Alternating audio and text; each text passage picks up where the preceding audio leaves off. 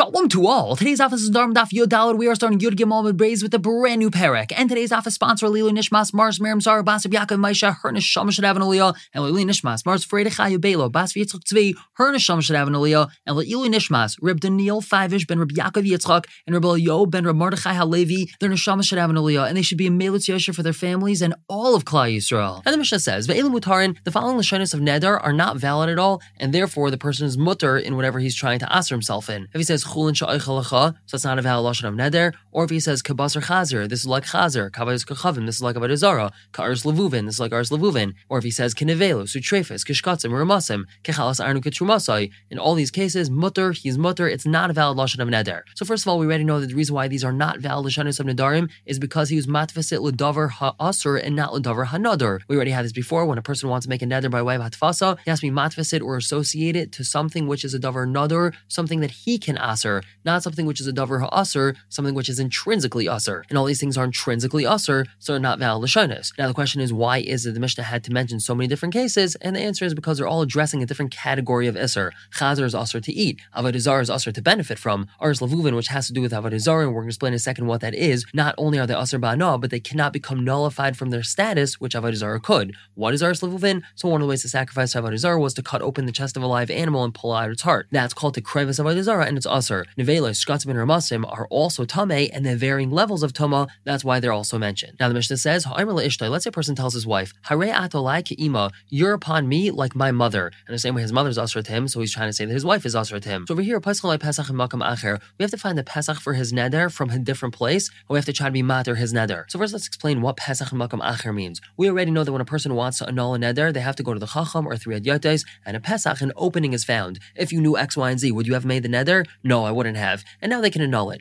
Now a Pesach from another place means that the neder itself cannot be the basis for the bittul. So they can't say, if you knew your mother would be embarrassed by this neder, would you have made it? They have to try to find some other way to get around it. So we just have to understand, why is it that even though his mother is a davar ha'asr and not a davar hanadar, he still needs bittul for his neder? His mother's always asr to him, so he shouldn't need bittul for this neder in the first place. The Mishnah explains why he needs to find the Pesach for this neder is shelo yakel rosh lakach, so that he shouldn't be lenient with these types of things. And the Ran explains based off of the Gemara that we're talking about an Amma Aretz over here. Amaratsim frequently were madr their wives for one reason or another, and because of this, we're afraid that if we don't require him to seek bittul of his neder, so then he might not do so when he's madr his wife with a davar hanador, and that would be an issue. Now moving on to the Gemara, making an inference from the beginning of the Mishnah. The reason why it's not a valid neder is because he said chulin sha'ich that which I eat of yours is chulin, and obviously that's not a valid lashon of neder. But what can we learn from there? Ha'amar la chulin sha'ich if he had said la chulin sha'ich mashma, that implies loy lechulin lehava el karban, that what I eat of yours is not chulin, but it's a karban, and that would be a valid lashon of neder. Now mani masnisin, who would our Mishnah be? Reb Meir, if you want to say it's Reb Meir, it can't be, because hales le mechlal yudal aman alfa tab lava tashmei hein. We already know from the previous parak that Reb Meir doesn't hold that we can infer a yes from a no, so therefore we can't make such an inference for our Mishnah. Vel Reb Yehuda, you want to say that our Mishnah is Reb Yehuda, then we know that Reb Yehuda does hold of mechlal lava tashmei hein, but there's no reason for our Mishnah to mention that, because hainu reisha, that's the reisha. What's the reisha? The reisha is referring to the Mishnah in the previous parak that already told us that if a person says la chulin sha'ich lecha, so why would we have to say a lashon in this Mishnah which infers the same thing that we already said in the Mishnah in the previous parak? So Gemara answers no problem. Since the Mishnah already was mentioning basar chazer and avos kechavim and other lashonis that are not valid, so lachaktani chulin, that's why Mishnah also mentioned this lashon of chulin, but it's not for any specific purpose. It's not to learn a special halacha from it. It's just because we mentioned those other lashonis. Now Ravina tells us that we do need this lashon of chulin in the Mishnah. Hachiktani, this is what's being taught. Ve'ilu mutarn kechulin, the following things are mutar, just like if he would have said this thing is like chulin, that's not a valid neder. So to all the following lashonis are not valid either. If he says kabasar chazer, kavaz kechavim, so on and so forth. The Gemara says that doesn't make sense, because v'ilai tana chulin, if our Mishnah wouldn't have said this lashon of chulin, does that mean that havamin, I would have thought by she'ela that the person would need she'ela for this neder? That can't be, because umiyakal asuki al daitachi. Could a person really think so? Hamigtani seifa, the seif in the Mishnah says ha'imr le'ishtay. If a person tells his wife harei like ima, you're asr to me like my mother, pasalai pasach makam acher, so we have to find the pesach for him from a different place. Mechlal, that implies the reisha loy by she'ela, that the cases of the reisha do not need she'ela. So Gemara says you're right. Al machvarta chulin memela nizba. Rather, it's clear that the word chulin in our Mishnah was just mentioned memela, was just mentioned in passing, and we don't really need this word chulin here, like we said before. Now, as we said, the reason why all these things in the reisha of the Mishnah are not a valid lashon of neder is because he's trying to be matvasit to a davar ha'asr and not to a davar hanadar. Now, the question is, how do we know that? Mina animili, says the Gemara. How do we know that when a person makes a neder by way of of hatfasa, he has to be matfas it to a davar hanador and not to a davar ha'asr. So Amar Kra, the pasuk says, Ish ki yidor neder la'Hashem. And this lashon of ki yidor neder is a double lashon. What do we learn from here? At she yidor b'davar hanador, when a person makes a neder, it has to be by way of something else that can have a neder made on it, aka a davar hanador. Ask the Gemara, Hachi, if that's really the way to dash in the pasuk, so afilu b'davar ha'asr nami, we should also be able to make a neder and be matfas it to a davar ha'asr. Daksiv, because the pasuk also says lesser isar al nafshay. So we see a double lashon over here of lesser isar. The Gemara answers no. Lesser isar in bayalei l'chetanya. We need this pasuk of lesser isar for a different drasha, which we had in the previous parak. Ezu isra amar b'tayra v'chulu, and that was a drasha telling us how we know in the first place that we can make a neder by way of hatfasa. So since lesser isra is used for that, we only have one pasuk to teach us that when we make a neder by way of hatfasa,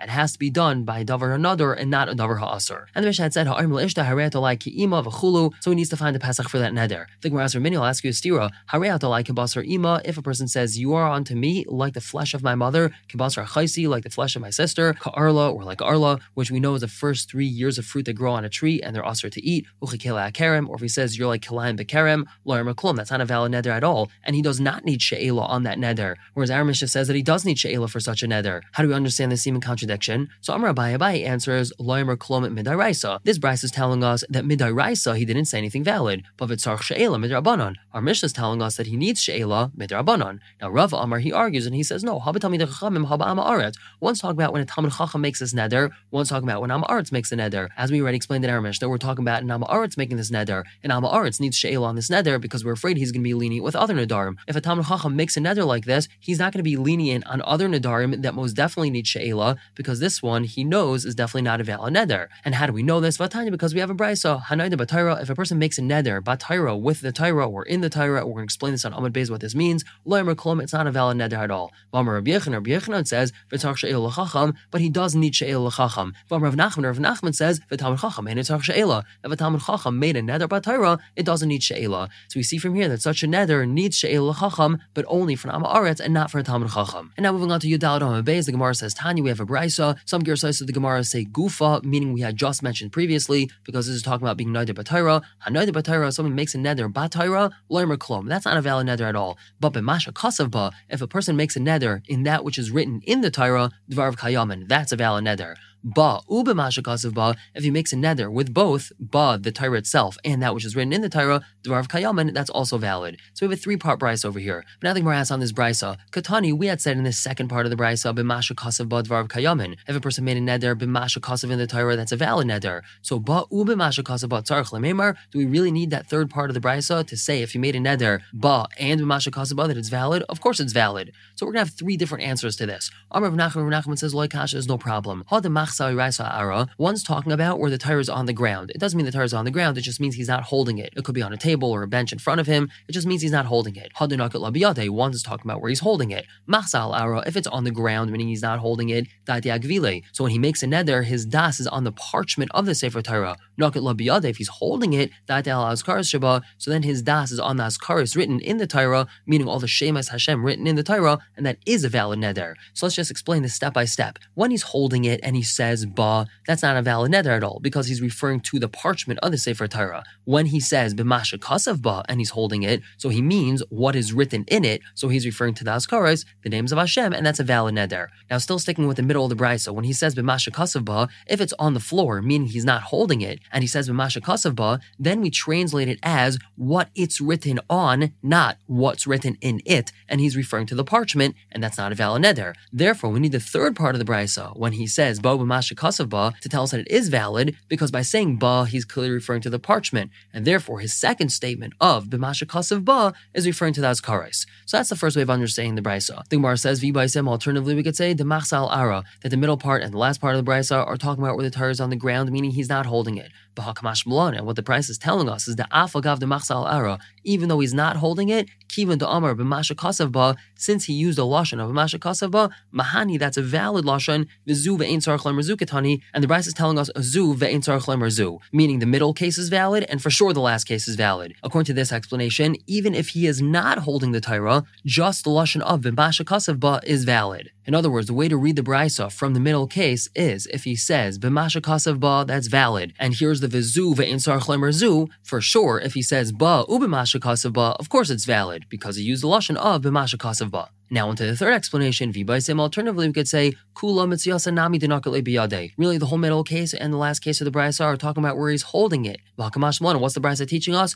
Kivin denakale biyade. Since he's holding it, afagav deloy amar elaba. Even if he only used the lashon of ba, command the amr b'mashakasav dami, it's as if he used the lashon of b'mashakasav ba. So according to this explanation, the first part of the brisa is referring to where he's not holding the Sefer Torah. Therefore, saying the word ba isn't valid. And the last two parts of the brisa are referring to where he is holding it. Therefore, the last part of the brisa teaches that even if he just said ba, it's as if he said b'mashakasav ba, and it's valid. The last part of the brisa does not mean where he said both of these lashonos. It just means if he says ba, it's as if he said b'mashakasav ba, and it's valid. We're going to stop here for the day, pick up tomorrow with a brand new Mishnah. For now, everyone should have a wonderful day.